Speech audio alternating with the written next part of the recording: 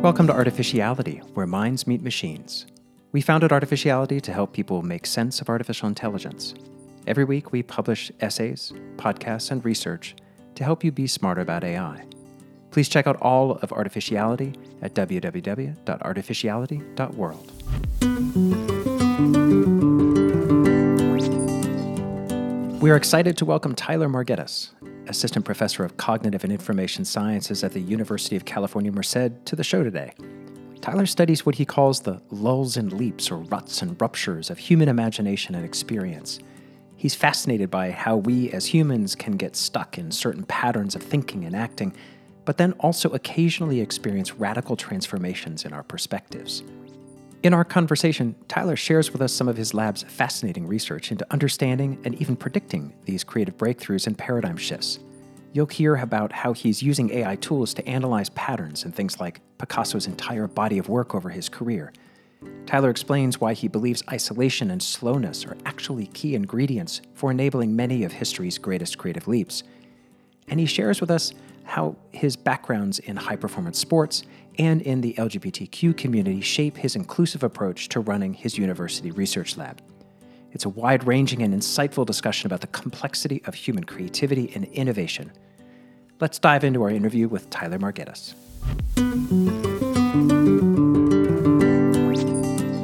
Tyler, thanks so much for joining us. We're excited to talk to you today. Thanks so much for having me. Can you start off by telling us what inspired you to study the lulls and leaps of human imagination? I'm a bit prone to alliteration, so sometimes I say that I study the lulls and leaps of human imagination. Sometimes I study the ruts and ruptures of the human experience. So across those cutesy framings, the idea that really animates me and my fantastic team in my lab is the observation that humans can really get stuck. We get stuck in a particular way of acting, of thinking about the world, of relating to each other, particular political ideologies or conceptual frameworks. They're really sticky. But then every once in a while, you see these examples of radical transformation. The historian of science, Thomas Kuhn, talks about paradigm shifts in the history of science. So at the scale of, entire disciplinary orientations to truth, you see these radical reconfigurations. But even at the mundane level of our day-to-day lives, we've all experienced this. We've fallen in love and maybe fallen out of love just as suddenly. Or we've had a sudden realization about how to solve a really, really vexing problem in our garden where we couldn't quite figure out the right plant to place there. And so across these timescales, from the many centuries of artistic or scientific creativity to the mundane moment to moment of our daily lives, humans are marked by the capacity for incredible fixation in our understanding, and then radical transformation. And I just think that tension between the lulls and the leaps, or the ruts and the ruptures, is a really uniquely human thing that cuts to the core of what it means to be a thinking person. I find that just a fascinating way to sort of put some different names around things that other tensions that we talk about, like explore versus exploit, for example, which has a lot of technical baggage that comes along with it. Especially if you're a computer scientist or a evolutionary biologist or something like that.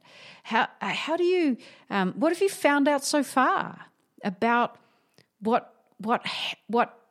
that happens? Is it like the way that you could look at optical illusions, the rabbit-duck optical illusion, where you can't do both at the same time, you actually have to only focus on one, that multi-stability, seeing two things at once. Is there something in common there, or am I just kind of imagining that? Yeah, no, I love two parts of your comment. One was the connection to the technical machinery of explore and exploit, which is totally, one of the tools in our lab's toolbox for making sense of these really varied phenomena that show both stability and transformation. And so you're right that actually sort of one of the benefits of the strategy that we adopt, which is to be really agnostic about what falls under this big umbrella of lulls and leaps or ruts and ruptures, is that it lets us pick and choose between these different tools. So we can draw from the mathematics of information theory and look at surprise and predictability, or the tools from computer science looking at explore and exploit, and sort of be a little catch as catch can in the tools that we use. And then the other point that you made, and this is part of my happy spot, is you notice that we have a really similar phenomena across lots of different disciplines. So vision scientists study the biastability of illusions. Scholars of religion study the experience of sudden religious conversions or deconversions, and those folks aren't in conversation with each other. And I think my sort of sweet spot, my special sauce that I add to the conversation is drawing out those surprising connections despite the really radical, superficial differences. And then to start to ask, why do we see a really similar process, really similar dynamics showing up in these really, really different systems? And that's one of the reasons why I really love adopting a complexity science perspective, because that invites me to think about the more structural or dynamical properties that are shared between, say, a research lab or an artistic movement and a natural ecosystem, where in all of those you have these periods of deep stability, these regimes, and possibilities for critical transitions or transformation, and sort of drawing out those maybe more abstract, dynamical, structural connections sort of gives me a special microscope to figure out, okay, why are illusions bistable? Why do people have religious conversions? Why did quantum physics replace, the traditional perspectives that existed before? Complexity science gives us a language, right? It allows us to put some names on some of these common things that we can take sort of network dynamics from social media and apply it to an economy or something like that. What are the tools that you find the most productive? Are they things like phase changes or feedback, or what are the complexity features, if you like, that you find are the most productive for going between these disciplines? Yeah, I think all the ones you mentioned absolutely are technical friends of mine and my collaborators. And a lot of those tools are drawn from ecology, where there's a rich set of formal tools for understanding the stability and transformation of natural ecosystems. Also from physics, where there's a long history of looking at critical transitions in natural phenomena, sort of magnetization dynamics in simple models of magnetism. So all of those are absolutely part of it. And so, one, I think, really exemplary instance of this kind of transformation shows up in human creativity. And so even though creativity, I think, is just one small slice of this larger phenomena of ruts and ruptures, it's sufficiently bounded that it sort of gives us a bit more traction to think about, okay, what are the different ways that we could look at this phenomenon, say creativity? And with creativity, you can describe it using different complementary formal perspectives. So you could look at it from the perspective of information theory. And there, what it means to be creativity is to generate a new idea or solution that's surprising relative to the space or the range or the distribution of ideas or solutions that you had considered before. So now that offers us formal tools for quantifying how surprising a new proposal might be.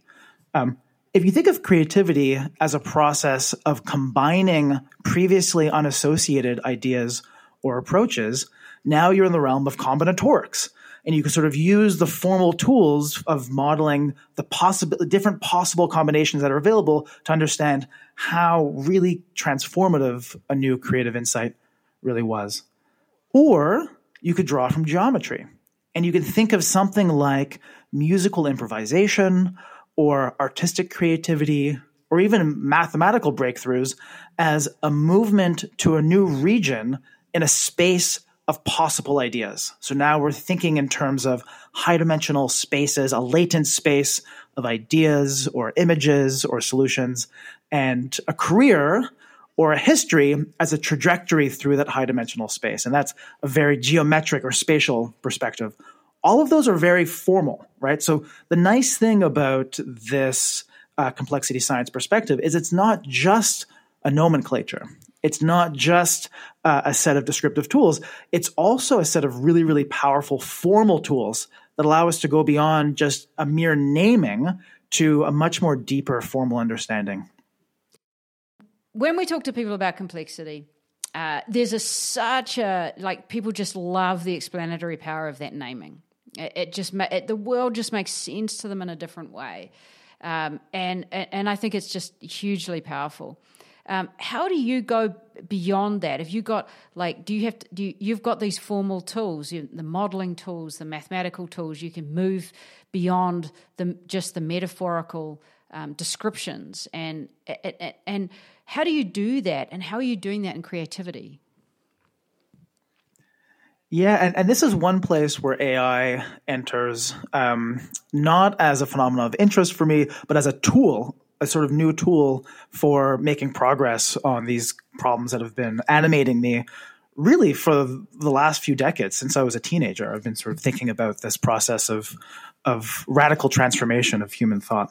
And so the sort of latest batch of really powerful AIs, one of the things they're really good at doing is taking what might seem to be a really intractable input or text that it's trying to grapple with, and it takes that text and it embeds it in some space, a space that it's learned to use to make sense of, say, all the possible texts that it can encounter.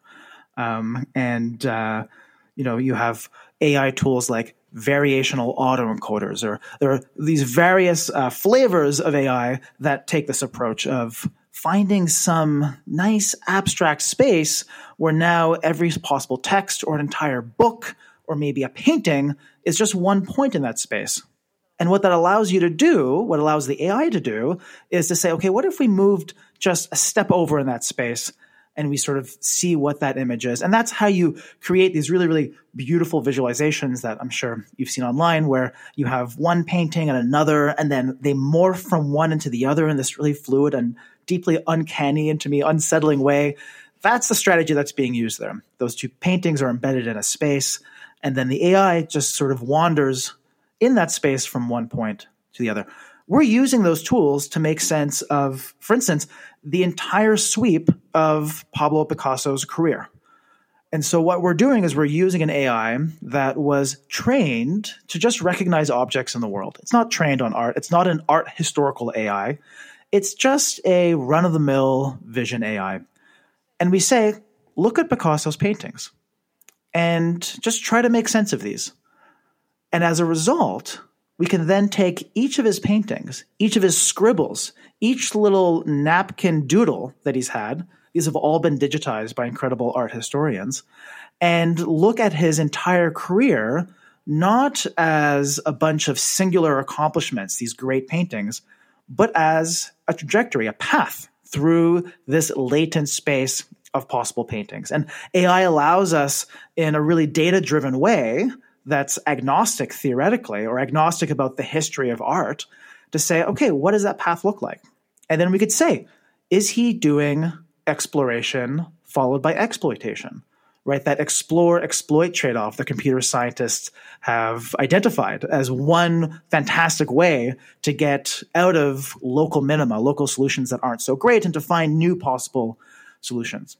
Or maybe he's doing something entirely different. And AI gives us a tool to sort of think about these really, really complex phenomena in more tractable ways by taking advantage of the kind of data reduction that AI is doing under the hood. And so that's one way in which we go beyond just sort of like naming things to actually saying, like, okay, yes, critical transitions involve like a change in the underlying, basin of attraction. We're like, okay, no, let's actually look at what basin of attraction Picasso was in when he was painting everything blue for 5 years. and then see whether there's a loss of stability when all of a sudden he tips over into something like early cubism. That is so cool. That is just so cool.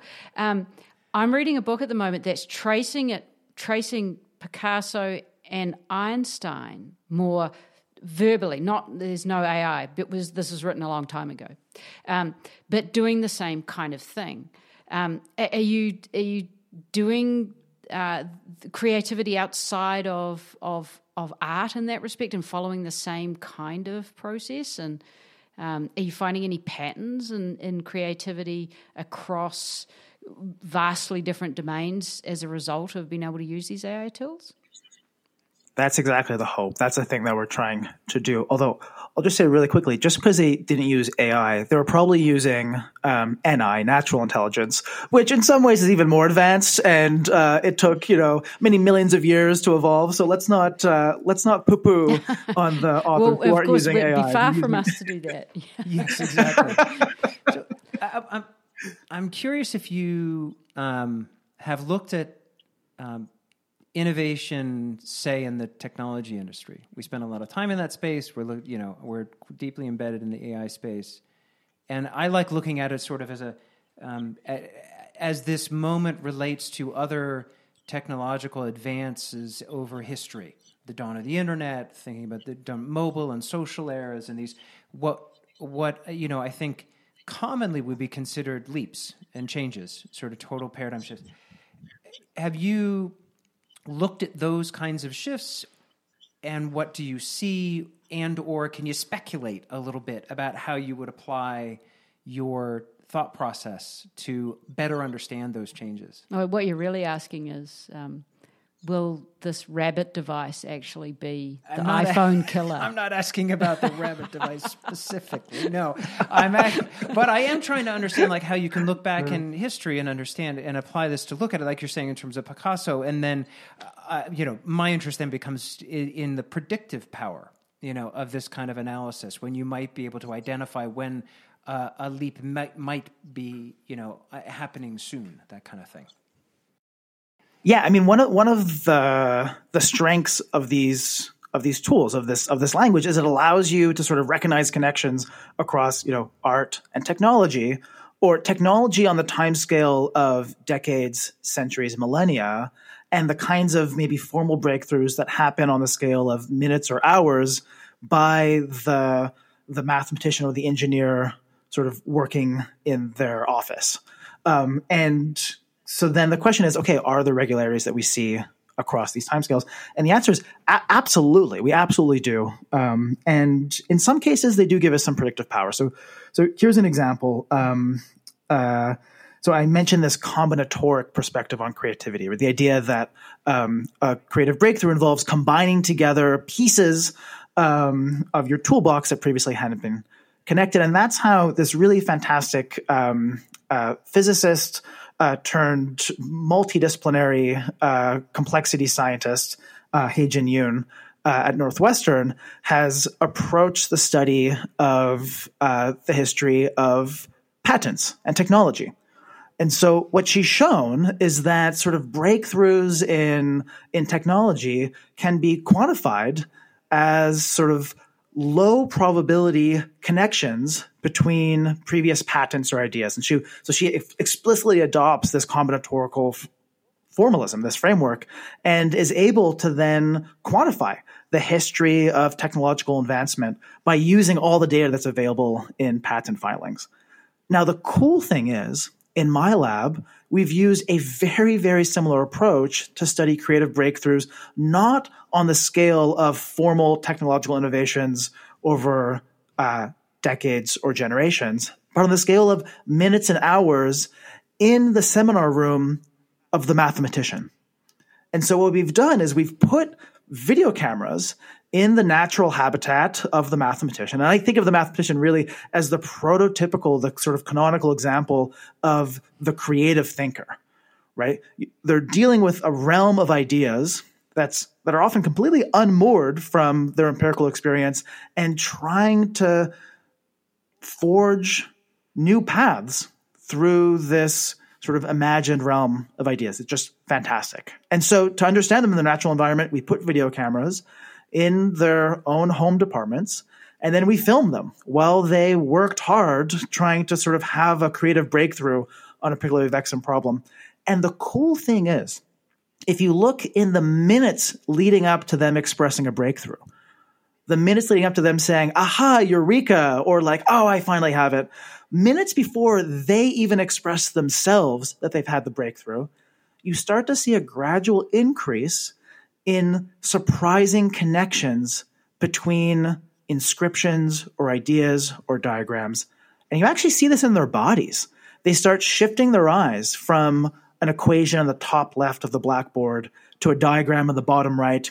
And they had never really connected those before, but you see that shifts in their eyes start making a connection between those ideas, suggesting that maybe there's more of an explore element coming in instead of an exploit of the same set of cycles of ideas that they're in before. And that exploration ramps up. You get these more and more surprising connections until they reach this tipping point and they have this complete radical reorganization of how they're thinking about the problem. And so whether you're looking on the timescale of decades or generations and engineers making these technological breakthroughs that generate new patents, or the timescale of minutes and hours and days of the mathematician working on maybe a sort of middling problem, in both cases, you see that great breakthroughs are sort of almost defined by these novel connections or even prefigured by those novel connections, so that you can predict an impending radical transformation in formal understanding, either technology or mathematics, by the presence of these increasingly surprising connections across previously unconnected ideas or facts. What do you get from that study about what their conscious experiences, how they feel as they go through that? Like, where's the struggle? Where's the bit where the difference between the breakthrough and not the breakthrough is actually the tenacity to kind of keep wrestling before there's this, essentially what you just almost described as a phase change? Yeah, right. The phenomenology, right? The subjective experience of radical transformation in humans is really what makes these kinds of phase transitions different from, say, phase transition in physics between, say, water and ice, or in natural ecosystems like a lake ecosystem that goes from a sort of fish-dominant clear water regime to a really sort of turgid, algae-driven regime. In the case of the lake and the magnet or the ice cube, those systems don't have this sense of struggle or hope or aspiration in the way that the mathematician or the jazz musician or the technological tinkerer does, right? They get frustrated. They get annoyed. And we really don't have a good sense of how that fits into this larger picture of critical transitions, right? This cross-domain theory of ruts and ruptures that we're trying to articulate.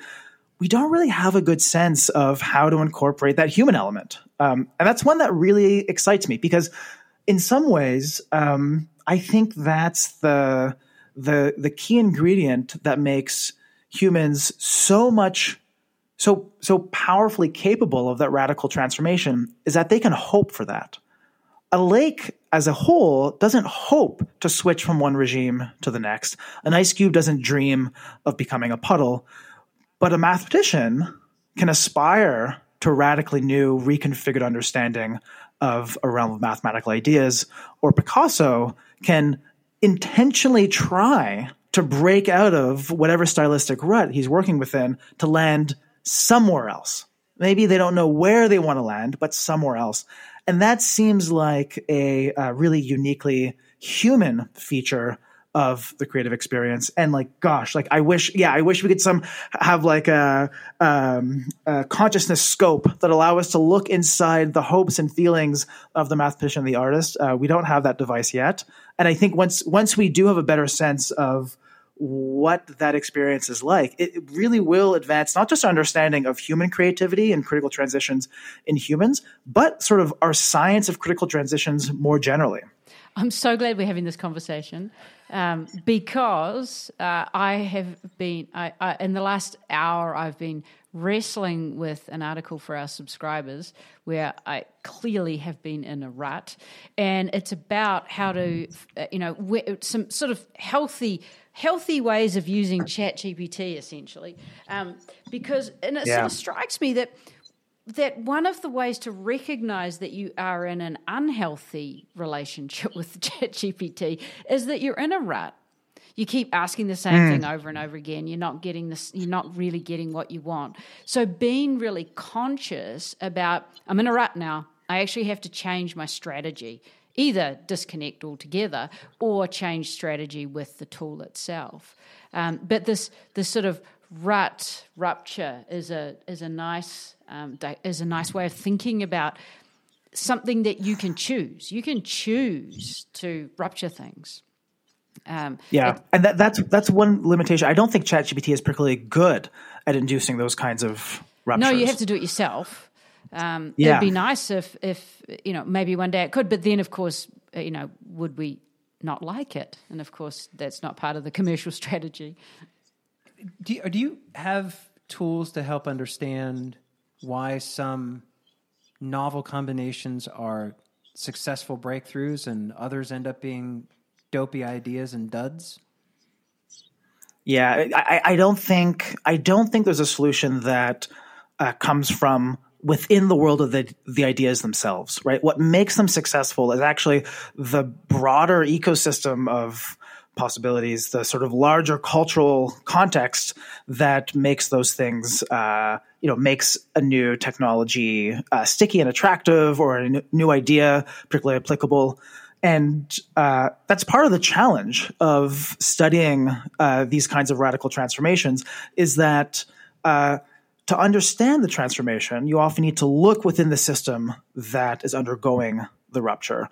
But to make sense of whether that rupture is healthy or successful or lasting, you need to zoom out to the larger system within which the transforming system is embedded.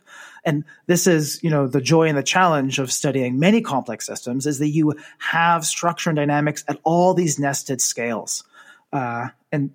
So just as in a classic example of critical transition, religious conversion. People who suddenly go from one way of thinking about the nature of the divine to the other. That can be an incredibly positive social experience where all of a sudden they find a new community. Or it can be fantastically and devastatingly isolating. And in both cases, it might be the same kind of conceptual change within the person, but the larger social network or the larger cultural milieu in which they're embedded is going to make all the difference. And so when we study the mathematicians, for instance, we don't actually even evaluate whether their breakthrough is good or not. And sometimes they have this breakthrough and, an hour down the road, they're like, and that was a false lead. Darn. And what I suspect is actually in both cases, the successful and the unsuccessful breakthroughs, you'll see really, really similar internal dynamics to the mathematician. You'll see these same precursor dynamical indicators of a loss of resilience or an increase in exploration. And then whether it works or not, well, that's sort of left to the rest of the system. That's an interesting way to start sort of separating parts of the innovation process. And thinking about innovation as a more complex system than as a process per se. I mean, you think about the best that we do in innovation at the moment, it is in many ways, we're either talking about the lone genius who has the brilliant idea, or we're putting diverse groups of people together and hoping something sort of magical happens. With either data diversity, cognitive diversity, life experience diversity, whatever. And when you think about what's really happening there, it's really a blunt way of saying either the individual that is that the lone genius also has a good nose for the overall system, or we're going to bring the overall system and proxy it with just a lot of people involved. That, when the way you described that previous example of the mathematician, and separating out the system, that suddenly feels like such a crude way of thinking about innovation as a linear channel. And maybe maybe flipping it on its side and saying, let's think about this more about the nested hierarchies and the multiple levels and scales, and thinking about it literally like that gives you different strategies for the broader system versus the smaller group. Totally, and it invites you to think about the rightful role of different components of the system. I'll give you an example. One classic account of the nature of human creativity. This is from psychologist Campbell in the middle of the 20th century, who was inspired by Darwin. He says human creativity probably just involves, like evolution by natural selection, a process of random generation and selective retention. Random generation is you throw out as many ideas as possible. That's the equivalent to mutation in Darwin's theory of evolution by natural selection. And then you have selective retention, which is where you keep the ideas that are good. Or maybe your community keeps the ideas that are good. Or maybe your discipline or your working partner. Or maybe just sort of the nature of the problem tells you, yeah, nice try, but that's not actually going to get you to the moon or whatever you're trying to accomplish. And so by separating that process of generation and then retention, you sort of begin to sort of think maybe more strategically about where different components of the creative process should actually be situated within the larger system. That's often the motivation for a brainstorming session, right? No wrong answers. Let's get all the ideas out. But we sometimes forget that for an ecosystem or a social system to be really productively innovative, to be really productively creative, you need to have different components of the system at different scales playing those different roles in a sustainable way. This is why really, really successful institutions or universities have tea times or lab structures or talk series that sort of work on different timescales of bringing ideas at different stages of development to the prying critical eyes of their colleagues, right? There's the nighttime science, as a great biologist once said, where you sort of generate your crazy ideas. There's the sort of small group conversations where maybe you bring together a diverse group of people, you generate something really awesome. And then there's the increasingly critical agonistic encounters with your colleagues or even your enemies. And those happen on different spatial and temporal scales that are tough to reproduce in a completely artificial setting like a brainstorming session in a closed conference room. One of the things you say about your lab is that, very inclusive, anti-racist, which is just having it there on your home, your homepage, the declaration of your values in that respect. How are you seeing? How do you take the students that you have through a process where there's a lot of potential conflict because you need a certain amount of conflict to argue out an idea? Do you see something different that you're bringing to this that you don't see in other labs? Gosh, yeah, I don't think I'm a great muse of social justice. I'm just inspired by the folks around me that I see doing really great work in the community, and I bring tools to running my lab. Really, I think from two communities that I've had the great benefit of being part of, and one is the community of high performance sport, especially combat.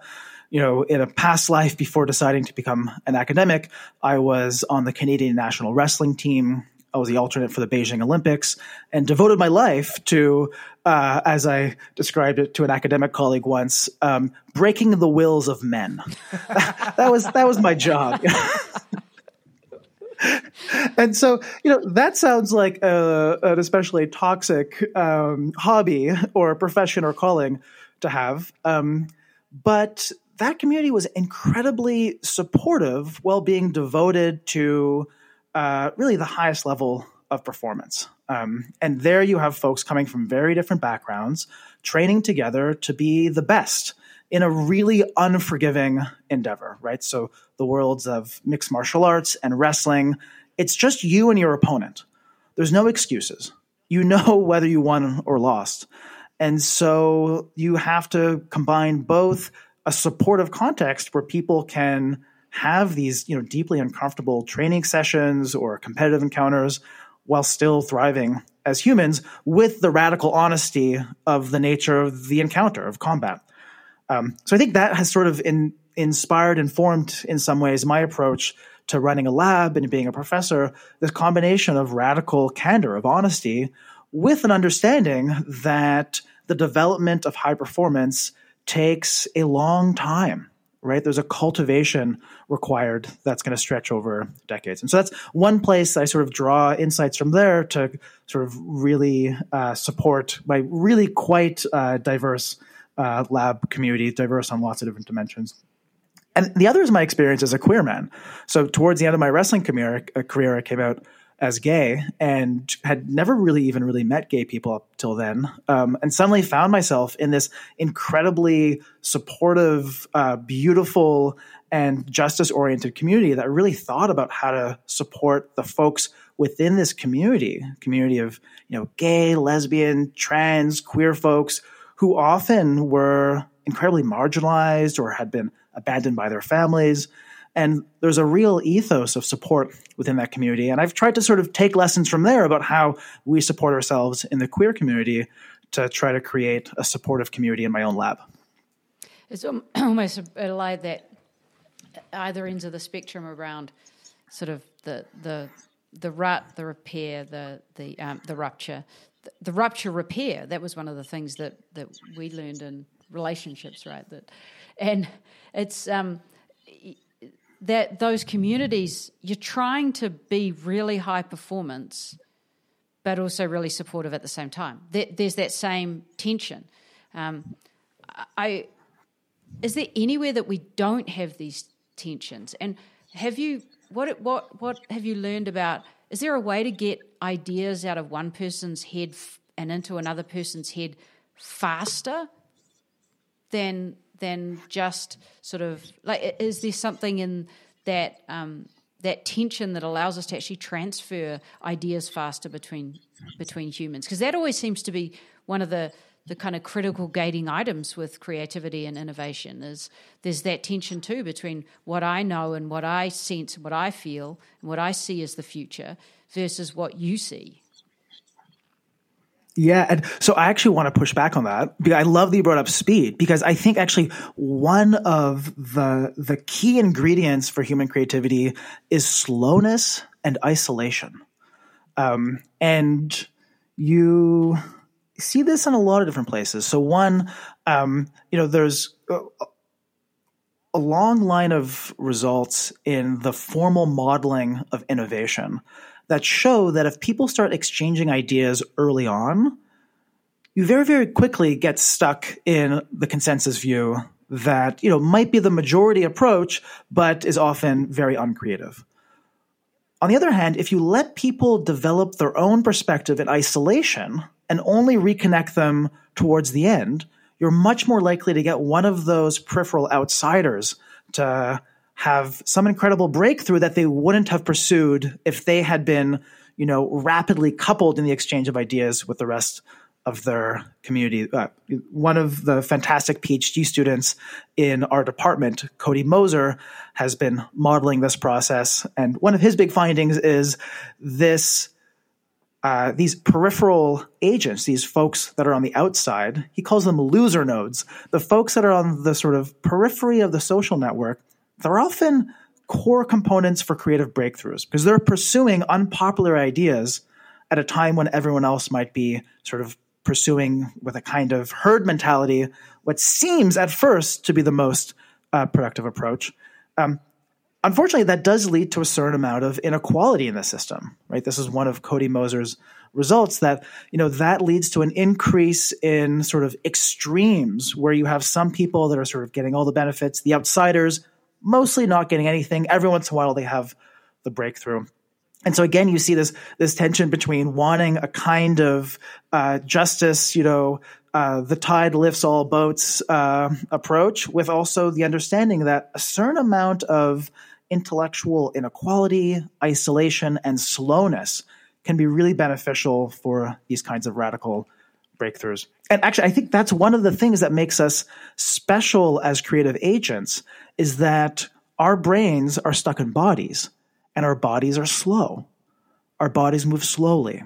And I think that tension between the rapid timescale of thought, right, the millisecond timescale of firing neurons, and the second and minute and day timescale of changes in our bodies is really actually a core component of humans' ability for creativity. Just as one example, the mathematicians we've studied, in addition to making these really novel connections, one thing they do before a creative breakthrough is they step back. They wander away and they gradually step back from what they're working on. They literally take a walk. And that is a slow process relative to the, rapid fire pace of their thoughts. And I think that tension between the slowness and the speed really creates the perfect environment for really kind of radical reconfiguration. Is there any way to frame or quantify the isolation and the speed that drives success? Is it different based on domain, different just based on person or the kind of breakthrough, or is there any sort of generalization that you can make there? Yeah, I think the particular way that it's quantified is going to depend on the discipline or the practice. One tool for quantifying this is using the tools of network science. So you could quantify how central or peripheral a particular person is within the larger social network. That's the approach. For instance, that's the approach that Cody Moser was using in his work with Paul Smaldino. But you could also use informational measures to look at how much information is being exchanged between people. So quantifying the rate of exchange. And, in a work context, you can sort of, look at how many Slack messages or emails are being exchanged, use that to infer the network of informational exchange, and then see, do you have a fully connected network? If so, that's likely to be a very productive network, but not a transformative network. You need these pockets. You need that outsider that hasn't been part of the main conversation because they're off pursuing their own wild pursuits, only to find out, long forgotten, that the path they took is actually the most transformative one. Is there a trade-off? This makes so much sense. I mean, it really does.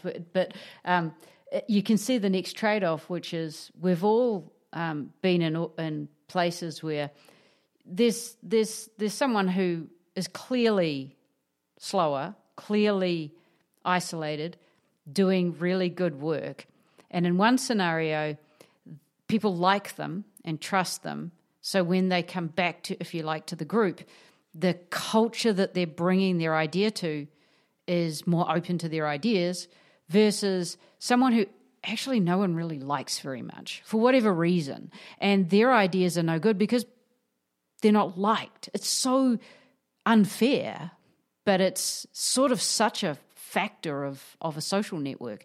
How would you think about mitigating those two? Because their lone genius that doesn't have a very good idea for whatever reason, but is liked, they can skew one way versus, I'm thinking like this is a false positive, false negative kind of situation where you still want the good idea, but you recognize that it's coming in through this cultural frame. Absolutely. I think you're right that we all exist within multiple laminated, layered social networks, right? We have the social network determined by how much we communicate with each other. We have the social network determined by how much we like each other, maybe by shared interests. In network science, they call these multiplex networks, where you have basically one network made up of nodes or people. And then you have another network, the same nodes and people, but they're connected in different ways. And you're right to understand the breakthroughs that happen at the level of ideas, right? The network of exchange of insights. You have to take into account the other networks that the people are embedded in, right? The network of care and interest, the network of confidence, how much you trust people. It's only recently, actually, that network scientists and social scientists that use these tools from network science have really been trying to take into account the multiple layers of connection that have these sort of cross-layer effects. Now, how do you mitigate the possible disastrous effects of the cranky-faced person with all the great ideas and all the bad vibes? And I think the practice of science has some lessons for us all to learn from. Science has some really quirky characters, really fun people to hang out with, but also some people that are so smart that I do not want to have dinner with. I don't want to sit down and share a beer with them. But if you look at the way that ideas are transmitted in science, they're in this really stripped down format of the published paper. Now, published paper and the entire industry of academic publishing is broken for so many reasons. It's slow, it's exclusive, it's expensive, it's a racket. But I do think there's a great insight, which is that when the presenter of the idea is reduced to only a name listed under the title, it allows the ideas to be evaluated on their own terms. That in some ways is one of the benefits of email and correspondence. And so there's going to be these trade-offs between the bandwidth of the exchange, right? How much information is being presented, but also the dangers of other aspects, other layers of that multi-layer cake of the social network sort of coming to bear. Bezos's idea for his 2 pages or whatever that just looks smarter every day, really, doesn't it? Yeah, well, I'm having reflections back to I worked at Apple 20 years ago, and there was much less communication. I mean, we had email, obviously, but not the rapid fire Slack. And Steve ran the company in a way that there were many isolated teams.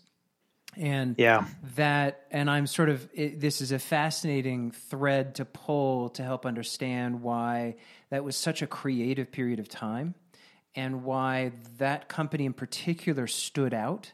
There's sort of the legend and the lore that that Steve organized the company in a way that no one but him really knew whatever everybody else was working on as a management technique and a sort of a power structure thing.